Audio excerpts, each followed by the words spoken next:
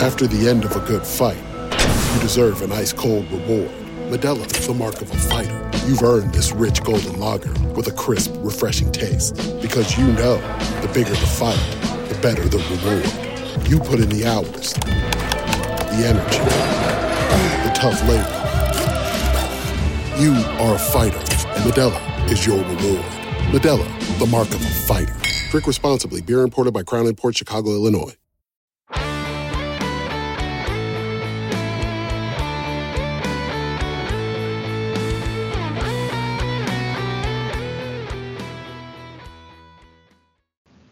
Welcome to the Baseball America College Podcast. I'm Teddy Cahill. Joining me today, as always, is Joe Healy. We are recording this on Monday, April 6th. You are listening to this sometime after that, probably on the 7th, I would guess. It is, we have turned the corner into April. There is no baseball on the horizon, but the podcast continues. We are committed to continuing 2 times a week for the foreseeable future. We still feel like we have a lot to talk about. And the plan is that the first show of the week, which will drop on Tuesdays, is going to be a newsier version of the show. Last week, of course, that meant we talked exclusively about the Division I Council's decision to extend eligibility relief to all spring sports athletes. Today, we have no such major news, but we will still make this the newsier portion of the show. And then the second podcast of the week, which releases on Fridays, will continue to be our series of Joe and I rewatching classic college baseball games, bringing on a guest who is a participant in that game and discussing that game.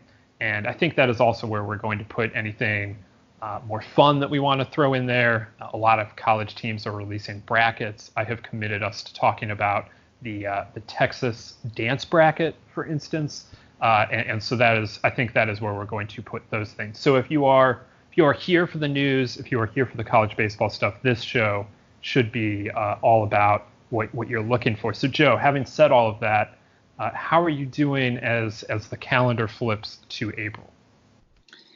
So far, so good. We are in the time of year that I believe we lovingly call Pollen-palooza here in North Carolina. As I look out my window, I can see all the pollen just kind of hanging on the trees and just waiting to be blown around and cover our cars and our faces and all that jazz. But we're hanging in there, and it's nice that this, I guess, one of the positives of this happening at this time is that we're at a period. I guess everybody likes different seasons, but I tend to like the springtime. Part of that is tied into college baseball, I think. So it is kind of nice. The weather is warming up. Like, it's been a little bit sunnier the last few days. That has all been helpful, provided a nice backdrop. And I think, and obviously this is going to be the topic of the show, the eligibility relief and that discussion, I felt like that has kind of reinvigorated me personally, but also kind of reinvigorated the sport a little bit. Now, that can be positive or negative. I think the positive is, okay, we have some direction now. We kind of know what we're dealing with. The negative, of course, is that, well, now we have to kind of untangle the rat's nest, if you will. So there's work to be done there. But I think over the last week, there has been a lot of discussion around college baseball, and I think for the most part, positive discussion about the eligibility relief decision by the Division I Council. So I think that's all been good. And so while we are still bummed that we don't have college baseball and will not have college baseball, at least for some period of time here, it has been kind of nice to talk about relevant college baseball stuff, even if it is just talking about, rules and rulings and decisions and what that means and things like that. So certainly better than nothing, and excited to talk a little more about it today and kind of project forward into 2021 and talk about when we will actually have some games. Yeah, there definitely are times that I really, like getting into NCAA rules stuff. I got to say, this isn't really the way I want to do it. There are so many complications. I like it more when you can focus on this is what's going to happen with the transfer decision. If they eliminate if they extend a one-time transfer exception to all athletes, this is what that'll mean for baseball. The eligibility decision opens up so many different possibilities that it's a little hard to put your arms around the entire problem. But we're gonna try and do that not only today, but over the next, I imagine, several months. I've been saying, these are not days and weeks decisions. These are more weeks and months decisions. I know everyone is looking for answers as soon as they can get them. And I certainly understand why that is. But this is also an unprecedented situation, and they truly are making this up as they go. And while that phrase usually is used derisively, I don't mean it in that way. They really are making this up as they go because there is no playbook. They have to make this up as they go because there's no precedent. There's nothing to go off of to lean on. There is just this one time that entire season's worth of all sports have been canceled, and you have to work things out from there. So it's going to be an interesting time if you're into that wonkish stuff. If you're not, well, I don't know what else I got for you because, again, there are no games. So tune into the Friday podcast if that's not your thing. Yes, I guess that is fair, Joe. That is where you go if you want the game content. You gotta come back here on Friday. Today will be a little wonky, as it were. So I guess it's been now a week since the Division I Council made its ruling that all spring sports athletes were getting a year back. And Joe and I have both been working on some different projects to kind of try and figure this out, attack this from multiple sides. But in that week, we have seen some early announcements about players coming back or players not coming back. There's a lot still to be decided here.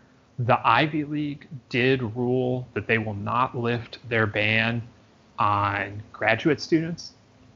So in the Ivy League, they don't let you get more than the 4 years, and you still have all of those years per the NCAA, but you just can't use them at the Ivy League.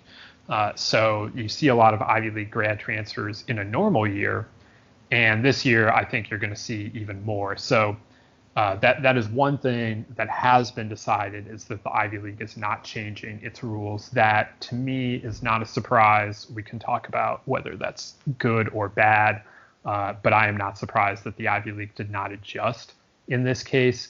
What that does mean, though, is that the Ivy League grad transfer market is open for business, and that business will be robust this year, I imagine, as more players will be interested in continuing their careers. But you also do have to remember that, like I mentioned, or I have been mentioning for several weeks now, it is, at the time it was late March when the decision was reached. It is now April, and kids have job offers or graduate school lined up already. And how many of them are going to be willing to suspend those plans or delay those plans?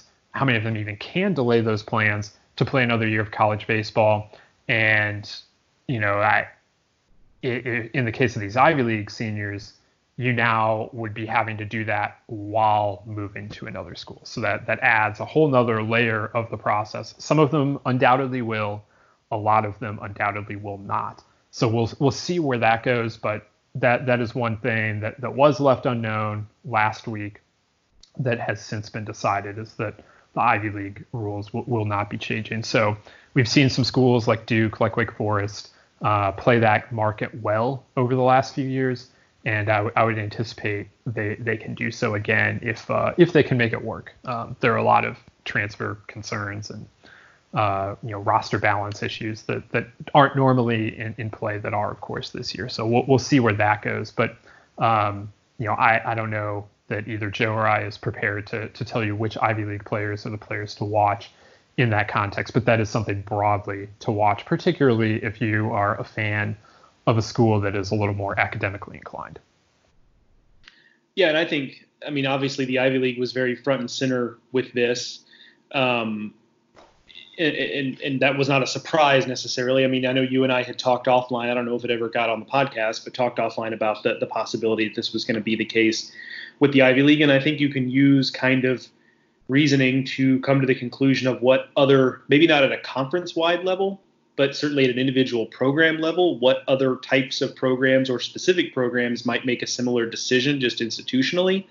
And so as we know more about who's in the transfer portal, I think you'll be able to, even if it's never really announced officially, and if it's not part of some sort of declaration, what schools have chosen to kind of take a similar approach. Now, that could be expressed in a couple ways. It could be a smaller, private, academically oriented school that just kind of takes the Ivy League model, or it could be a school that is just not willing to financially push a program over 11.7, and the easiest decision is just to kind of, have seniors move on. I mean, that's going to be individual decisions made, but I think, the Ivy League is making it an official declaration. I think you're going to see it unofficially, perhaps at a lot of other places. And I had a conversation with a coach earlier this week who used a phrase that I won't repeat on the podcast to describe what the transfer portal is going to be like this summer. Needless to say, he thinks it's going to be we'll call it a mess. We'll say a mess. And I think he's probably right, just in terms of the number of players coming and going. Yeah, I think that's definitely right. And we should also note that the Division I Council was previously expected to rule on the one-time transfer exemption being applied to all sports. Currently, it's applied to all sports except for baseball, hockey, both basketballs and football. They would be looking to allow every student athlete the chance to transfer once in their careers without having to sit out, provided they met a few small benchmarks, I would say, in terms of academic progress for the most part.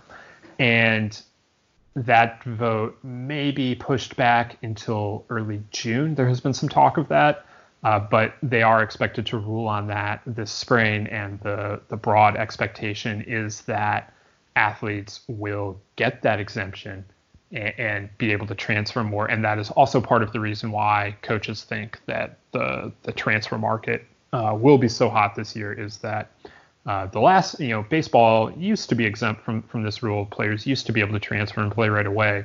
And back then the transfer market was very hot. So combine that experience with, what you see even in basketball, men's basketball now, where there's a ton of transfer movement, even with them having to sit out. And then this situation where kids are going to be a little more worried about playing time than usual. And you get a lot of expected movement over the summer, to say nothing of the, idea that there may be new realities that kids and families are working through. Like I mentioned last week, do you want to travel so far away to go to school? Would you feel more comfortable being at home? Can you still afford out-of-state tuition? Because on a partial scholarship, that's something that everyone has to take into account. So that's what we expect for the summer.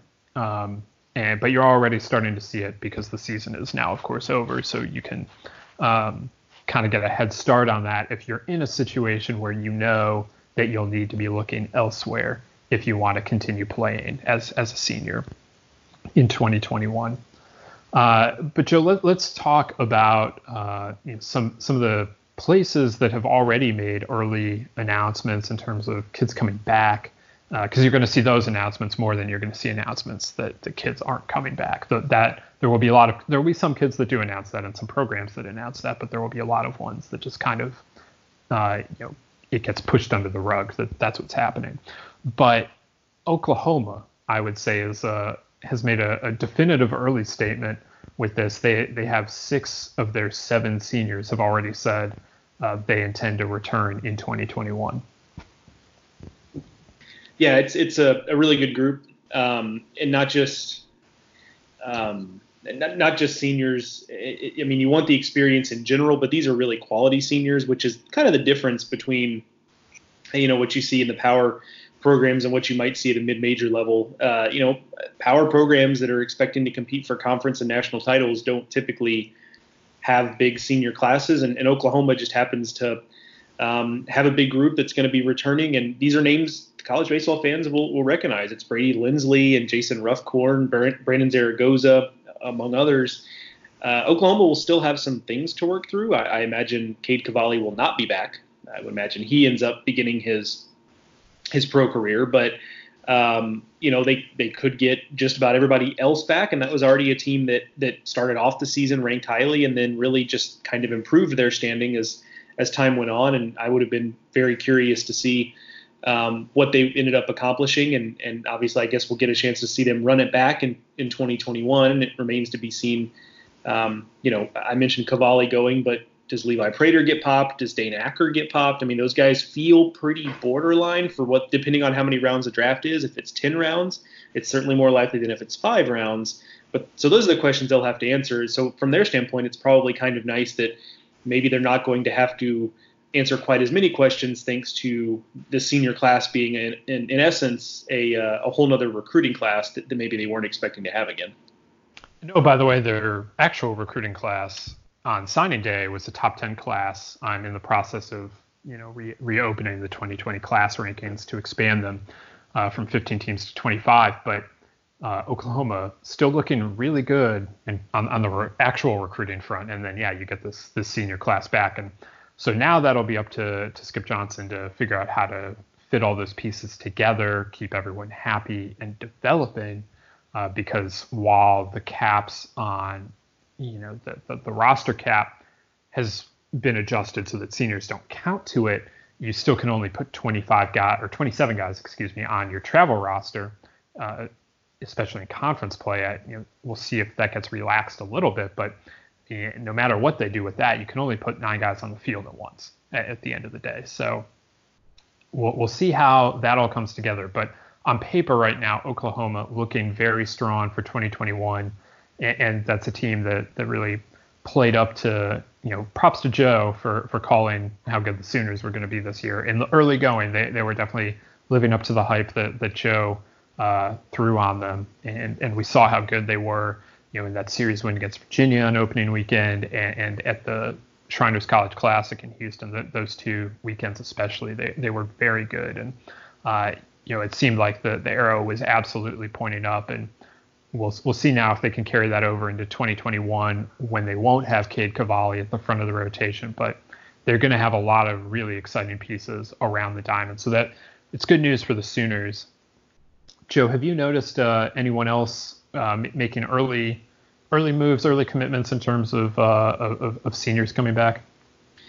Yeah, the other one that really stood out to me was McNeese State, and we'll get into a larger mid-major conversation here shortly, but McNeese State, not only just from the volume of seniors they have back, because they had a very good senior class. When I picked them to win the Southland Conference, it was in large part based on those seniors. Now, they had some other pieces, Will Dion most notably, but that senior class was really, really good, really with some guys who I think could have been good pros and may still be good pros.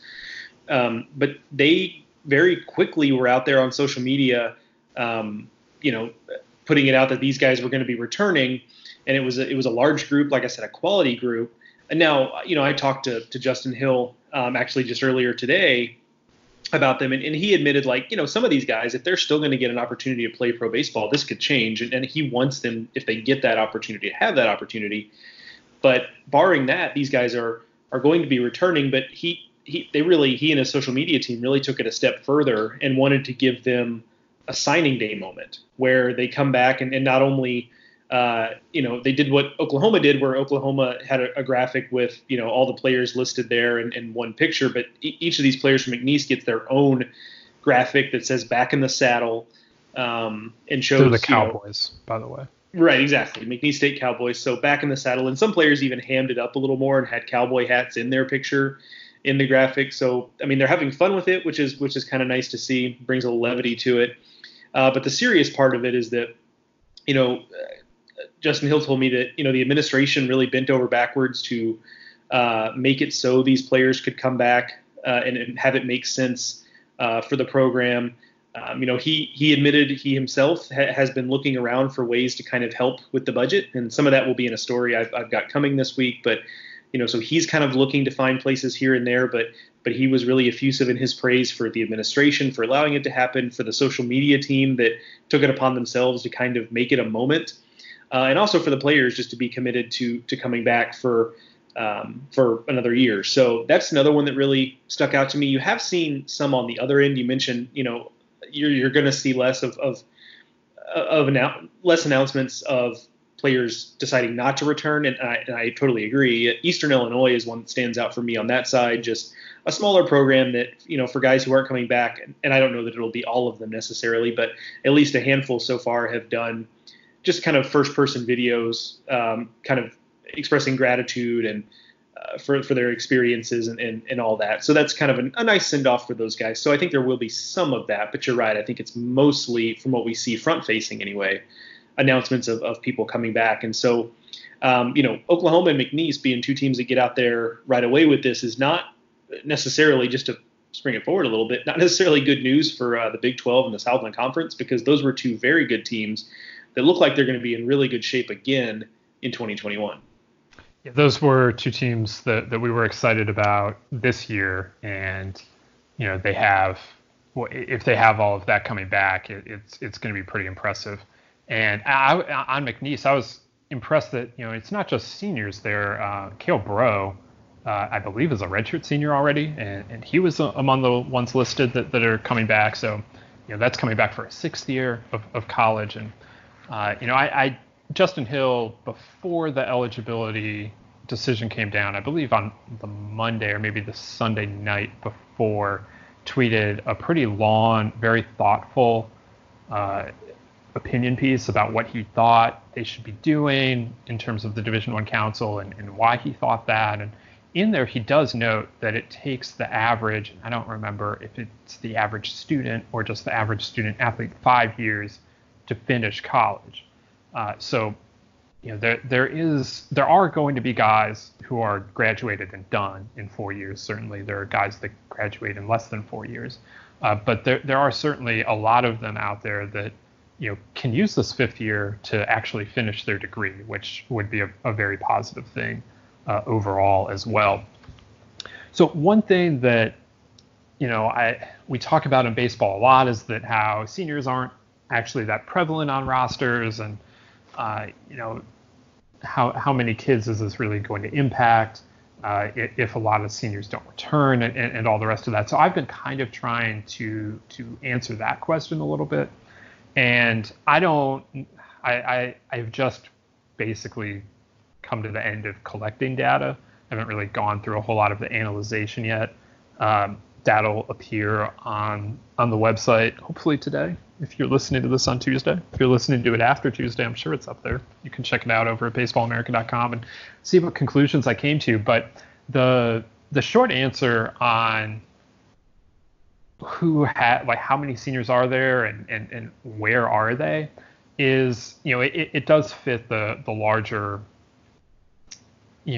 trends that we talk about in college baseball, that if you're looking at probably the top 40 or 50 programs in the country, no, they do not have all that many seniors on them. And that really shows if you look at just Power 5 data.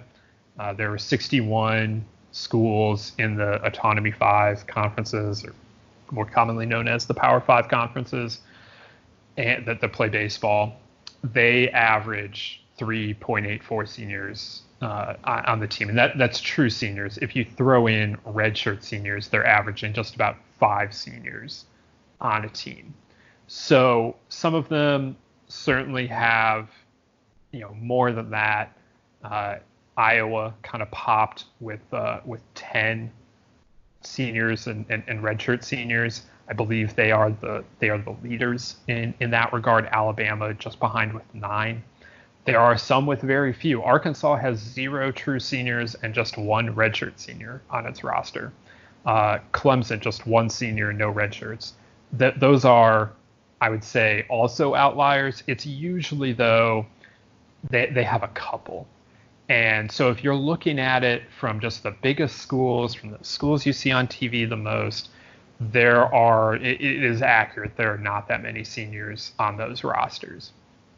There are, though, when you start looking a little further down, you do start to see some more seniors. And so if we expand this from just the Power 5 to include conferences like the American and the Big West and Conference USA, the Missouri Valley and the Sun Belt, you do start to see those numbers going up, and it gets closer to 6 seniors on a roster.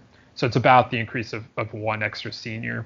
And, if the American, I think their data fits with the 5 biggest conferences.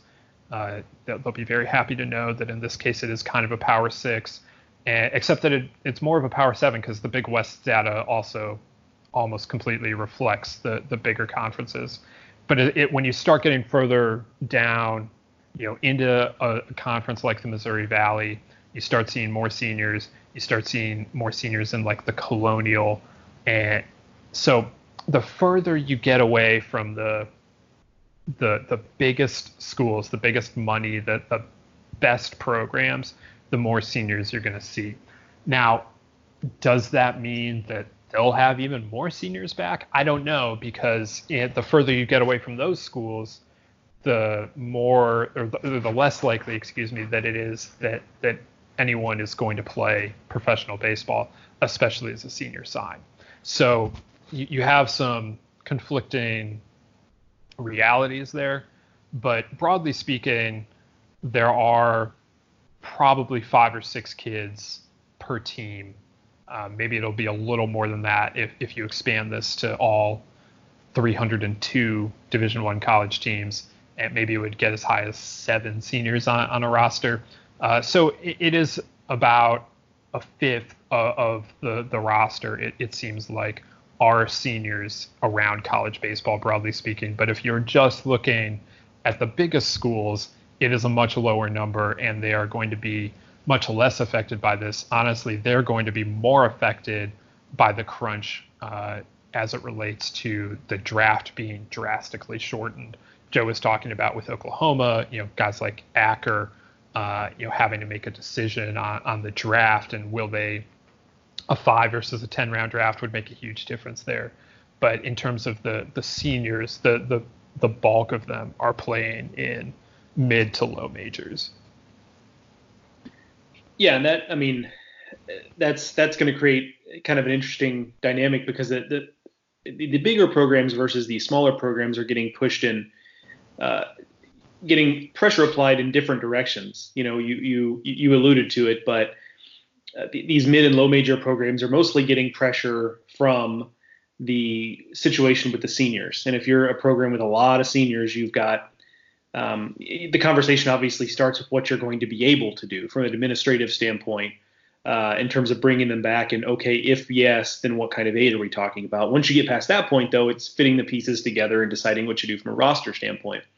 The bigger programs are getting pressure from the opposite direction, which we've discussed before on the show. But basically, that you as a power program, you kind of set a recruiting class expecting that if you're it's almost like if you're recruiting at the level you should, if you want to be competing for national titles, it is just part of doing business that you're going to have some guys get drafted high enough that they're never going to make it to campus.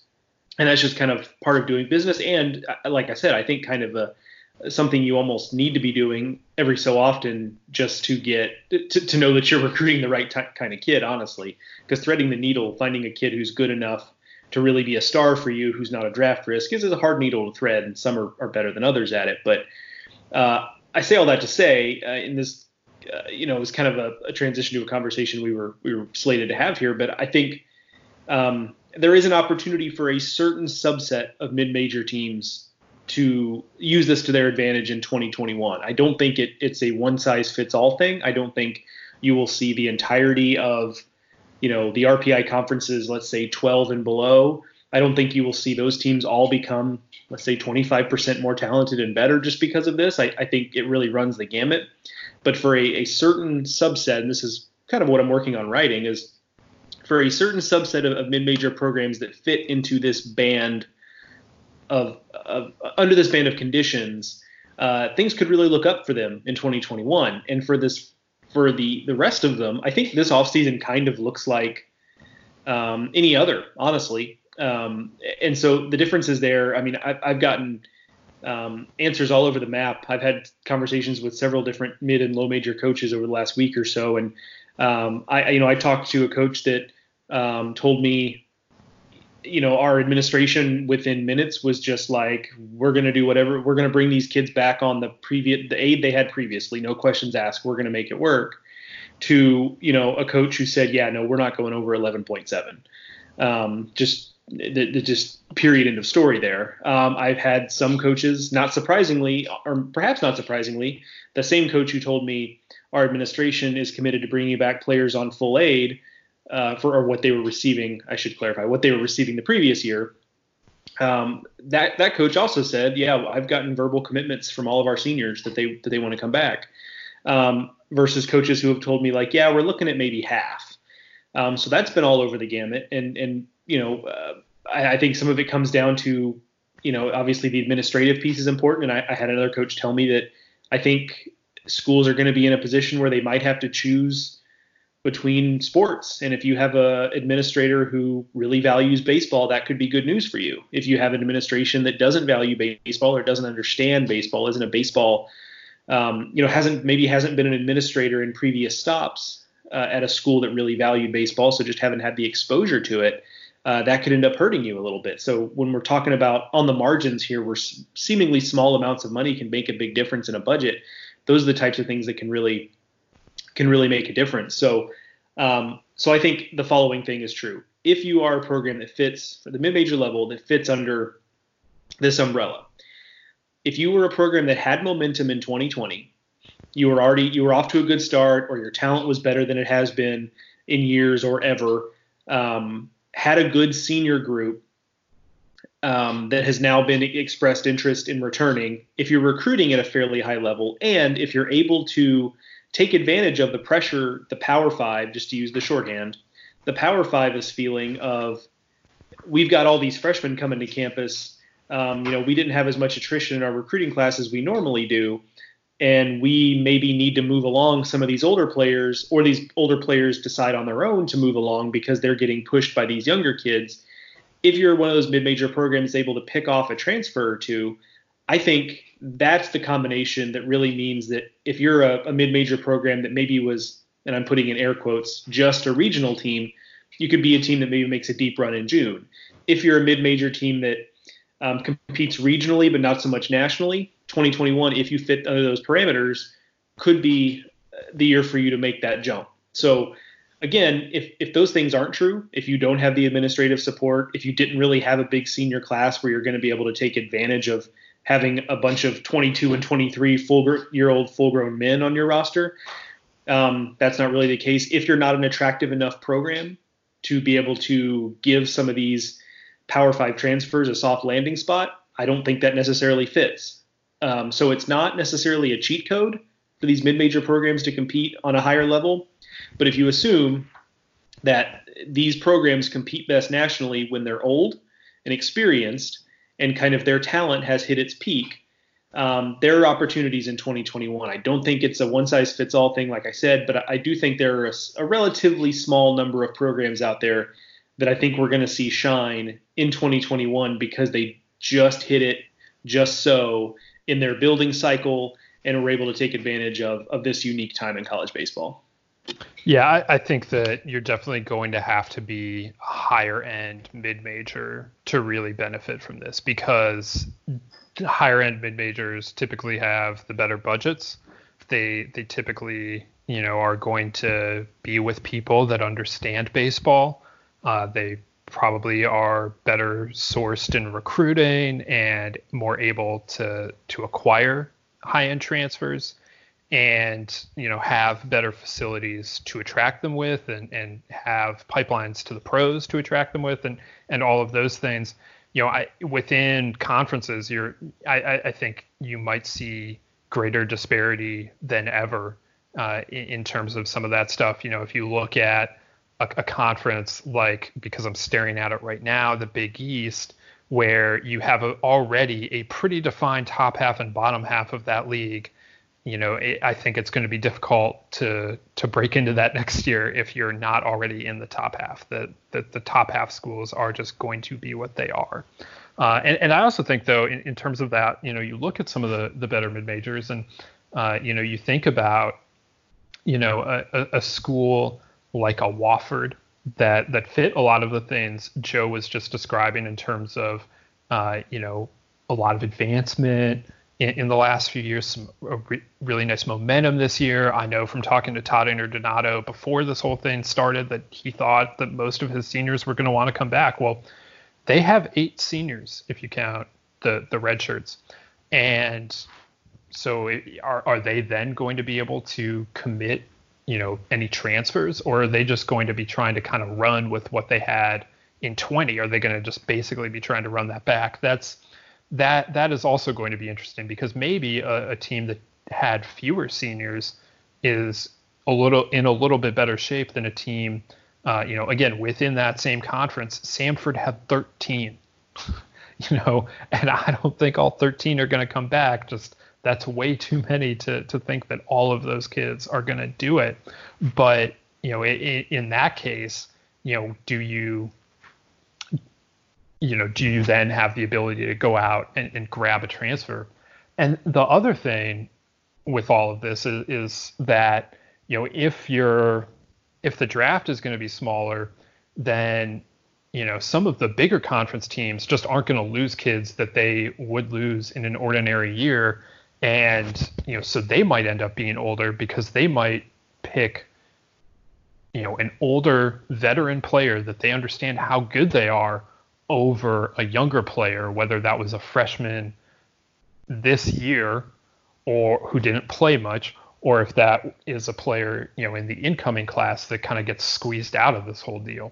So everyone is going to be older. So I don't know that just being older as a mid-major is going to matter as much, unless we're talking about the schools that are going to have the most players drafted, like Arizona State, like Georgia, or a school like Florida and Vanderbilt and LSU that just, traditionally pump out pro players and are going to continue to do that no matter how big the MLB draft is. Schools are going to be older. East Carolina is going to be older, and, schools like that are going to be older. So is just being older, is that now a competitive advantage, or does that just make you like everyone else in college baseball? That's going to be very interesting to see how that plays out. This is something that we often talk about with BYU in terms of kids coming off of missions and being older because they, took 2 years to go do their mission and are now like 23-year-olds.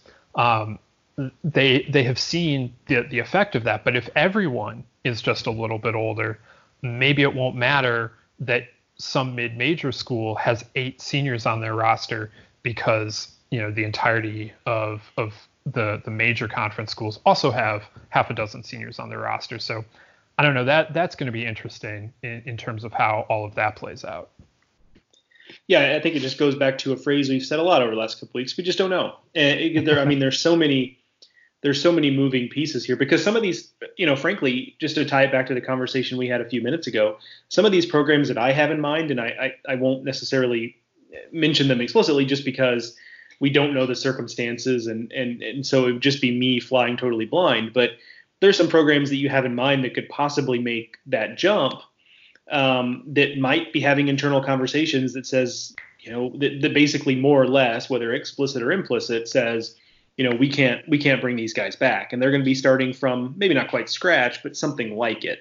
And so is a lot still to be decided out there, and there are just so many. I think there's going to be waves of this. We talked about this a couple of weeks ago, and don't necessarily need to relitigate, but there are just going to be so many waves of this. I mean, we've got these initial. The transfer portal has more or less just opened, if you will. I mean, there's already a lot of names in there, but that's going to continue. Some kids are going to find landing places sooner than others. Theoretically, some of the kids who are in the transfer portal could sign as undrafted free agents. They'll come out of the transfer portal maybe after they'd already committed somewhere, or committed on paper anyway. So, I mean, really, this could be something where we just have waves of this, whereas in a typical offseason, you kind of have the draft, and then you've got transfers, sure.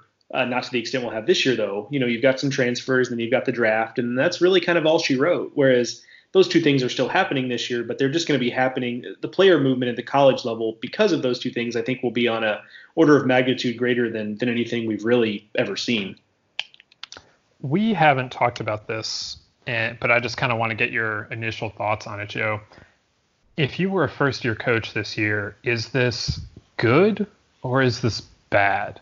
Like, is this good because you got, in essence, kind of a trial run, and now you can find out, like, you get the same players back, and you get to do it again with a little more knowledge. You got a month's worth of games in, or is it bad because now it might make it harder for you to start reshaping the roster because you have more players coming back in terms of juniors and seniors, and the maybe they start to squeeze out some of the new players that you were expecting to bring in, whether that's from the junior college or the freshman ranks?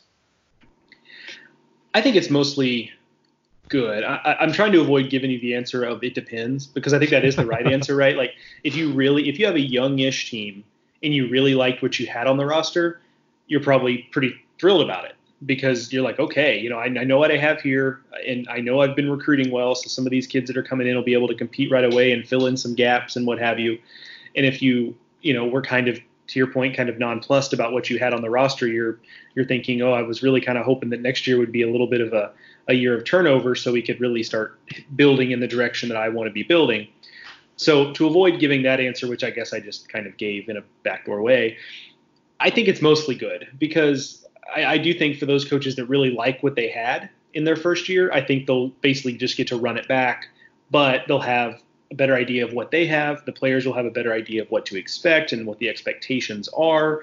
I think that's all positive. And if you're a coach that was kind of trying to turn the roster over and kind of, to use the phrase, turn a cruise ship around, which happens slowly, I think because there's going to be so much player movement as it is, I think you're going to have more of an opportunity than you maybe might expect to be able to still do some of that stuff. Maybe you don't, have as much turnover on the roster as you would have otherwise liked, but I just think there's going to be such an opportunity for player movement this offseason, and that's going to be something that is on a lot of players' minds, that if you're bringing in a big recruiting class behind some of those players who might be towards the end of their careers, I think you're still going to get a pretty decent amount of player movement that you're looking to get. So I think on balance, I think it's a net positive if you were a first year head coach in 2020. Certainly there will be examples on both sides of that spectrum, but I just think if you really like what you had, I think it's a positive outright. And I don't think it's quite as bad as you might think if you were really trying to turn your roster over, just because I think you're still going to have the opportunity to affect some change on the roster as it is, given the chaos that we're going to see. Yeah, I think that's a good point that I maybe hadn't been thinking about. There's a greater ability to turn over some of the roster with experienced players instead of just going to the traditional locations, junior college and high school. Now you might have some more experienced players coming into the transfer portal that you might be able to take advantage of. That is a good point. That's something I'm very interested to see, and I need to talk to more first year coaches about this now that they've had a little bit of a chance to digest this. You're right. I mean, of course, it's going to vary by situation, but that's something I think about. You spend all this time, once you take the job, envisioning how your first year is going to go, and what you're going to learn in that first year, and how you're going to try and take what you learned that year and then apply it to year two, and figure out what you need to figure out so you can move forward as a program. And you only got a quarter of the season in, so now what do you do? So that's kind of a personal fascination of mine. One more thing that I wanted to mention that has stood out to me as I've been collecting data on where these seniors are is that the Pac-12 really does not have seniors. The Pac-12, there are 11 teams in the Pac-12. They have 31 true seniors and just 12 redshirt seniors. So that's 43, overall. And that's less than 4 seniors per team. That's the lowest I've seen of any conference. And I think that speaks to, one, how good the Pac-12's junior class was last year. That just a lot of those players went off and got taken in the draft. But I also think it speaks to something that we've kind of seen anecdotally that I don't have data to back up, or at least didn't before this year, and 1 year is not enough. But that the Pac-12 kind of struggles to hold on to its seniors versus schools in the Southeast particularly, but also in the Big Ten, that, the culture is such that they want to, it seems like kids are more willing to delay going off into pro ball to continue to play in the environments they play in, particularly in the Southeast, but also just to be college students in, big time sports schools that, if you can, LSU, I think back when to the various players they've been able to bring back for senior years or just extra years if they've been draft eligible, sophomores like Jared Poche and Antoine Duplantis and Zach Watson and Zach Hess just in recent years. I know I'm forgetting a couple. Greg Dykman did the same thing. Kramer Robertson to an extent. Those players opted to continue playing at LSU partially because they wanted to play in the box, and partially because I guess being a college student in Baton Rouge is fun. Like I have no experience on either of those things, but it does seem that that's a draw that the Pac-12 schools kind of struggle to replicate. And so I don't know what that means for the conference next year. If they have less seniors than they had this year, wasn't starting to be a great year in the Pac. We certainly talked about that while the season was going on. And now, not only do you not have that many seniors, but a school like Arizona State, which was having, its best season in, 5-6 years, probably more than that, is going to get really hit hard in the draft. So that's something to look at. I think that's something the Big West and the WCC probably are looking at, considering how well they started. But that's a big picture item that those numbers did jump out to me, that the Pac-12 is going to have less seniors. They have less seniors already. So if being older matters next year, the Pac-12 is going to be coming at this from a worse place. I mean, and perhaps, I agree. I'm trying to formulate what I'm trying to say here, but on the flip side of that, though, is I think some of the financial situations in the Pac-12 is well documented, whether it's drawn from the Pac-12 network not being the success of some other league networks, notably the SEC and Big Ten networks.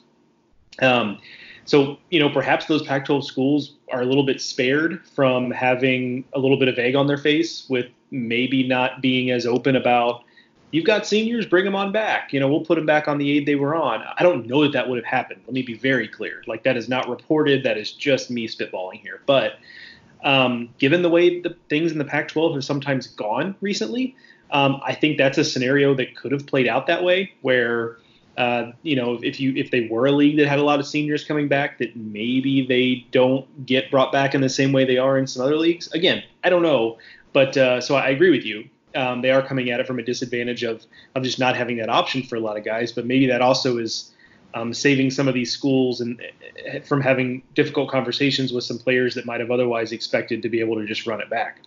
I mean, it also could put them in a more advantageous position to take transfers. We'll see, but just because they won't have the roster crunch, obviously it doesn't really help financially, but if they have less of a roster crunch than some other places, and also Pac-12 schools are less likely to over-recruit, I'm not even sure they're allowed to, than schools in the Southeast, that like it might hurt them in one way, but it might help them in another. So it's just something that jumped out at me while I was pulling these numbers. Now, one other thing that we wanted to talk about is that while the season is over and therefore the top 25, as you might typically think of it, is also over, Joe and I are continuing to crank out a top 25 every Monday, and we intend to do this basically until there's a preseason top 25. We're going to have a new top 25 at Baseball America every Monday. And the last 2 weeks, we looked at the best individual performances of the season, both on the hitting side and on a pitching side. And you had a lot of familiar names on those lists. Nick Gonzalez, I think, was on there like 3 different times on the offensive side. Bryce Jarvis appeared a couple times on the pitching side, and we managed to find a home for Spencer Torkelson's 5-walk game, including 4 intentional walks in one night. We got a lot of the typical players in there. And Joe, while you were putting those lists together, since you did the bulk of that work, did anything jump out at you while you were looking through these best individual performances of the abbreviated 2020 season? Yeah, I mean, first off, to your point about us doing a top 25 every week, basically until we have an actual top 25 to do, I can't wait until like early December when we're like the best 25 infield singles of the 2020 season. On that note, if you guys have ideas, we have ideas, but like there are, I don't know, 35 weeks, however many weeks there are a lot of them between now and then.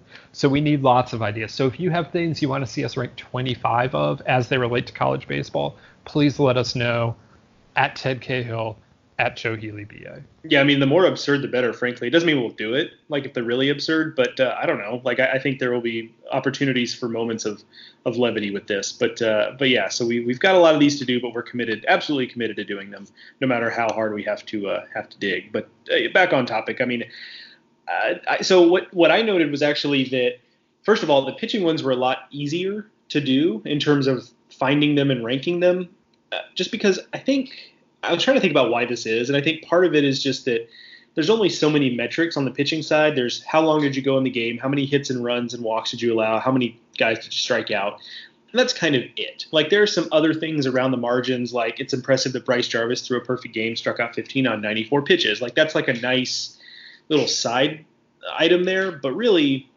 you're talking innings, hits, runs, walks, strikeouts. I mean, that's really all there is to it. Whereas offensively, there's so much more to consider. There's how many hits in a certain amount of at-bats did you get? Did you go, there's a difference in going 3 for 6 and 6 for 6. There's obviously home run totals in individual games of a lot of home runs. And the list we put together is kind of slanted in that direction, because eventually you just have to kind of make a decision on what you value. But some hitters don't hit home runs. And so how do you value what they're doing? So, we tried to put some items on the list of guys with 4 stolen bases, for example, or, which Jace Mercer of Cincinnati is on the list for. He went 1 for 1 with an RBI double, walked 4 times, scored 5 runs, and stole 4 bases. Like, that's dominating a game without having big time power numbers. So it was a little bit harder on the offensive side to kind of set up a value system of how you rank those. But the other thing about the pitching side is that it was a little more star-studded. I mean, you look at the list of pitchers here, and it leads off with Dane Acker. Bryce Jarvis is on here a couple times. There's Nick Swinney from NC State. Adam Seminaris kind of became more of a big name with how Long Beach State was playing. Asa Lacy's inside the top 10 here. Sam Weatherly was number 10. He's a guy who was emerging. Cole Wilcox for Georgia's on here. Jack Leiter, Trenton Denholm, Tommy Mace, Max Meyer. So you go on and on at Reed Detmers. So there was a lot of star power on the pitching list. Whereas on the offensive list, I mean, it was kind of fun to kind of talk about some offensive players that aren't big names. Now, we had the big names. You're right. Nick Gonzalez on this list 3 times. Hunter Goodman from Memphis is a guy that folks know. Spencer Torkelson, we found a place on this list. Dylan Dingler's a name. But we also had, in the top 5, Murray State's Jordan Cozart, for example, for his 5 for 6 3 home run game against Austin Peay. There's Louisiana Monroe's Ryan Huminiuk, Troy's William Sullivan, UTSA's Leighton Berry. So it was a different challenge in trying to find these performances and rank them. But at the same time, it was kind of, especially for me, someone who has like the bias I have for sometimes the smaller leagues and teams, but it was kind of nice to shine a light on some of these performances that were a little more out of the limelight. Whereas I feel like on the pitching side, it was a lot of the names you would expect dominating in the way you would expect. And so I haven't really examined that and why that is necessarily. Maybe there's an obvious reason I'm just missing on that, but I was struck by how much more star-studded in a traditional sense the pitching side was versus the offensive side. Well, I mean, I think one explanation for that is just how good the pitching class is in college baseball right now.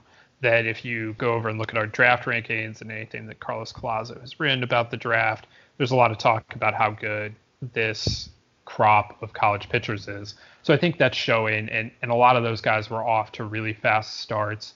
There were guys that were moving up, like a Bryce Jarvis, but, Lacy was doing exactly what was expected of him. And, so was Reed Detmers, and, several other guys had definitely just performed as had been expected, and several others were moving up. And the hitting side isn't as good. It's really good at the top, so no one is talking about it being a bad group of college hitters. When you have Martin, Gonzalez, and Torkelson, like no one is going to complain about that. But I don't know that there's the depth. You get past those guys, and I'd throw Kjerstad into that mix, and then Garrett Mitchell's a really nice player, but in terms of producing big time stat lines, he's not going to do that. I'm not sure he hit a home run this season. Pretty sure he didn't. So it's just kind of a different kind of player in terms when you go to put these things together. So I do think that maybe played a part, but some of it also may have just been a little random. We saw 4 weeks of baseball is all, and there is randomness to no hitters and perfect games and the like, and it's also probably a little easier for some of those players to put some of the pitchers to put up gaudy stat lines, because if it's Reed Detmer's turn to start, it doesn't matter who he's starting against. He's going to go in there, and Dan McDonnell is going to let him pitch his allotted innings for that day, regardless of what's happening. And there's not a whole lot that the opposing team can do about that. Whereas if you don't feel like interacting with Spencer Torkelson as an opposing team, you don't have to. You just have to wave him to first base. And, while we did put that in there when that was all New Mexico State did, one midweek game, that does, I think you can pitch around players more easily than you can, do things with pitchers. And so some of those hitters really need conference play where they actually have to get pitched or are more likely to get pitched to a little more, some of them less likely to get pitched to, but, the level of competition is a little more equal, and so you're a little more willing to challenge them, and then the hitters get to have their days. But yeah, it's interesting that's the way that turned out for you. Yeah, I get that's a good point about being pitched around. It was something I was considering as you were talking there. Because Torkelson gets on that list just because he was walked so often in that one game, and most of them intentional. If he gets walked twice and he goes 1 for 3, that's never making the list. And but you don't get a historic walk rate by just getting walked a couple times. That's the thing with him. Yeah, no doubt. So yeah, that's a good point about that, and which actually in some ways makes it all the more impressive that Nick Gonzalez did what he did, considering there was probably even more motivation to pitch to him carefully, given that he has some protection, but he doesn't, Nick Gonzalez does not have Trevor Hauver hitting around him. So he has Tristan Peterson, though. He does have Tristan Peterson. That's what I meant by some protection there, but certainly not the depth. So that point is well taken. I mean, you can be a little more careful with the offensive pieces, and it's a different threshold too, offensively. I mean, I on our Baseball America Slack, I slacked Teddy over the weekend and was like, what I've learned from putting together these top 25 offensive performances, that every player in college baseball had at least one game this year where they went 3 for 5 with 2 home runs, because at some point it was just kind of trying to parse through, which 3 for 5 with 2 home run games was more impressive. And that's kind of why I started to look for other types of performances to include on the list, where with pitching, it felt like there were maybe a little more degrees of separation between guys, either more or less strikeouts, or a deeper start versus a shorter one, a shutout versus 1 or 2 runs. So maybe they're just more differentiators there as well. Yeah, I definitely see that. When I was looking at it, I felt like the top dozen or so pitching performances were a cut above, and that it's hard to find that separation in hitting just because of the way we measure hitting statistics, and because of the randomness of the thing. And the hitting kind of goofy game that everyone points to as being really cool, and I certainly do this as well, is the cycle. But hitting for the cycle isn't necessarily it's so random. It's like, I love it.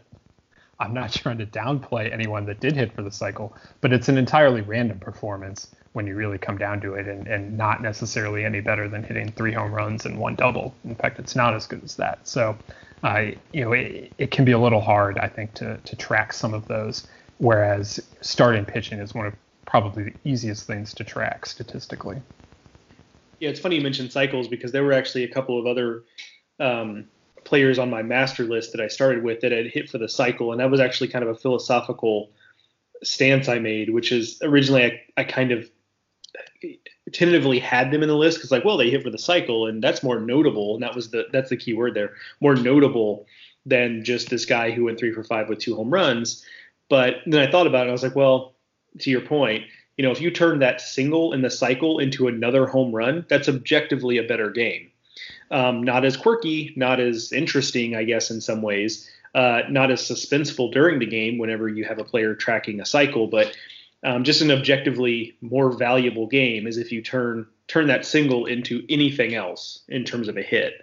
It becomes a better game. And so once I kind of established that, I was like, okay, well, the cycle's on its own. Now, there was a game in there where Nick Gonzalez hit a cycle, for example, but that was just kind of secondary to the fact that as part of the cycle, he also had 3 home runs or 2 home runs or whatever it was and drove in a boatload of runs. So there were other aspects of it there.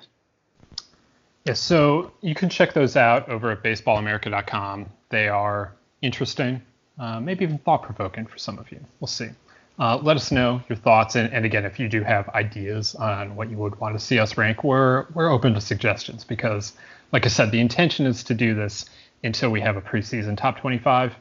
Maybe we'll take a week off for like Christmas or something, but basically every Monday over at baseballamerica.com we'll have a new top 25. So let us know if there's anything in particular you would like to see us rank. Like I've mentioned, the next edition of the Baseball America College Podcast will be on Friday. It will be a more retrospective look at a classic game. And Joe, why don't you tell the listeners what game we're watching so that they can do their homework before Friday's game if they want to watch along with us?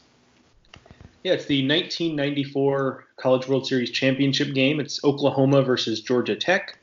It is a kind of a classic college baseball matchup insofar as you've got one team that really has big-time names, in this case Georgia Tech's Nomar Garciaparra, Jason Varitek, and Jay Payton, versus an Oklahoma team that did have big leaguers, Russ Ortiz, Mark Redmond, but did not have those big, bold-faced names in the same way that Georgia Tech does, and yet Oklahoma ends up, spoiler alert, winning the national title in that game. So it's cool because it's another mid-'90s game, which, are just kind of hard to come by, especially in the sport of college baseball, which is not as well documented on television in video in general as college football and basketball, for example.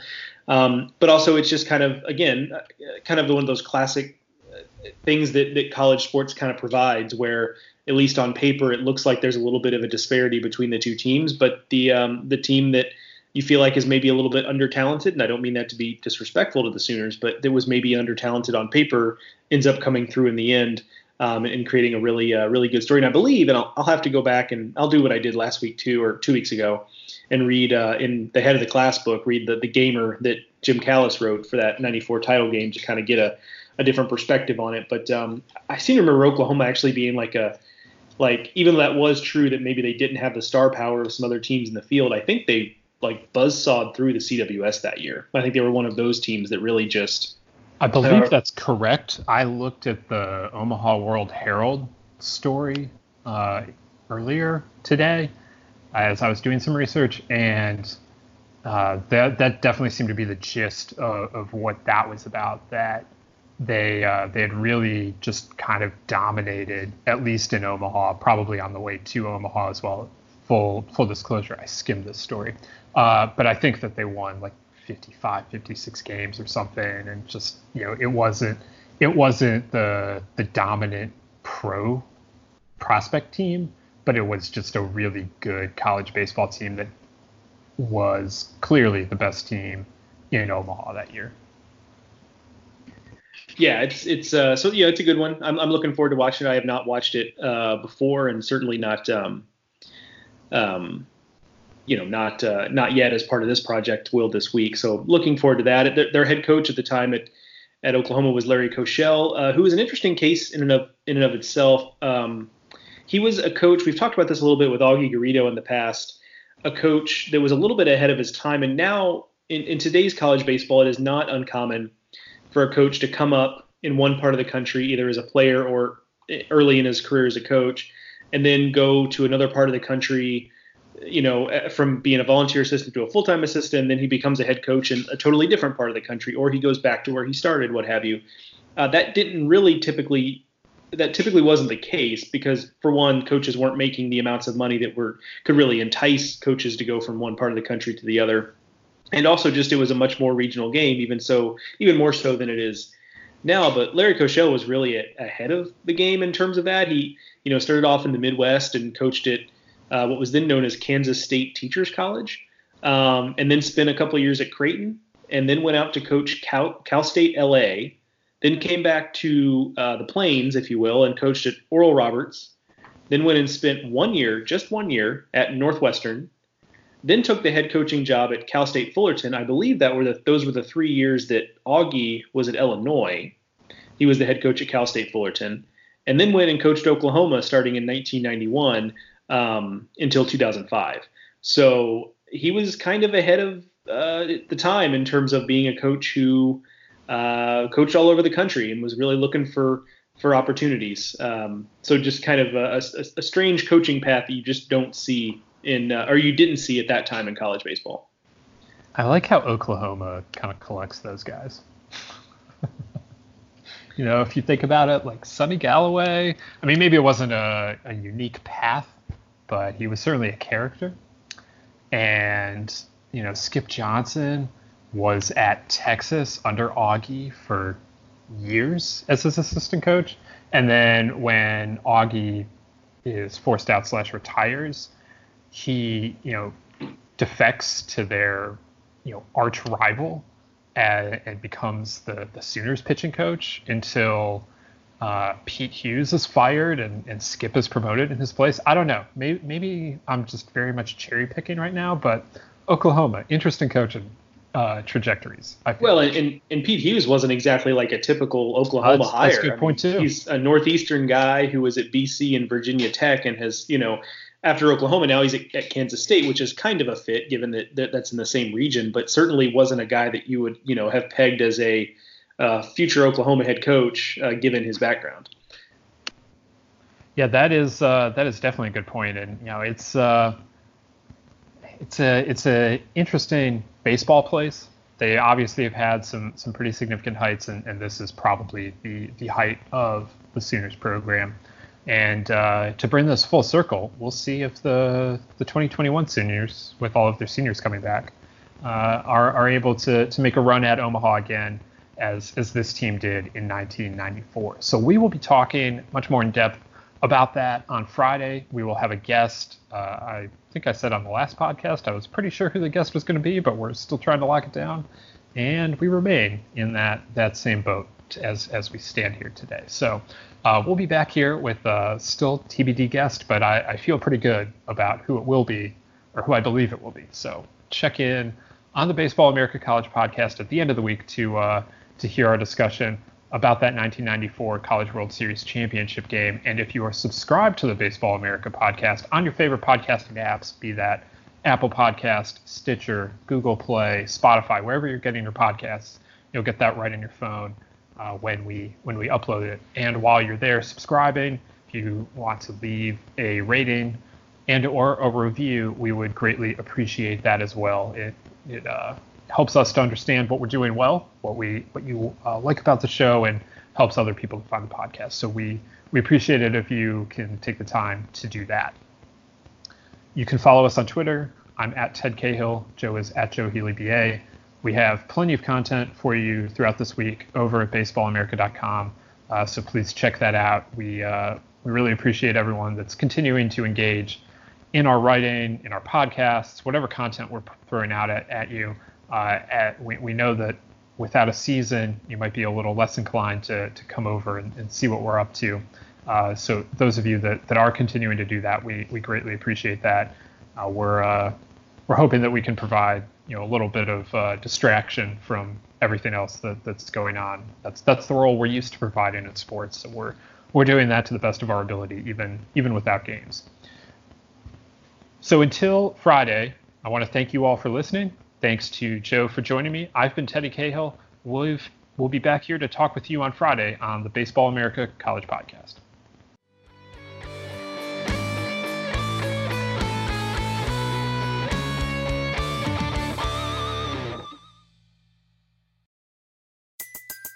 Everybody in your crew identifies as either Big Mac Burger, McNuggets, or McCrispy Sandwich. But you're the Filet-O-Fish Sandwich all day. That crispy fish, that savory tartar sauce, that melty cheese, that pillowy bun. Yeah, you get it. Every time. And if you love the Filet-O-Fish, right now you can catch 2 of the classics you love for just $6. Limited time only. Price and participation may vary. Cannot be combined with any other offer. Single item at regular price. Ba-da-ba-ba-ba.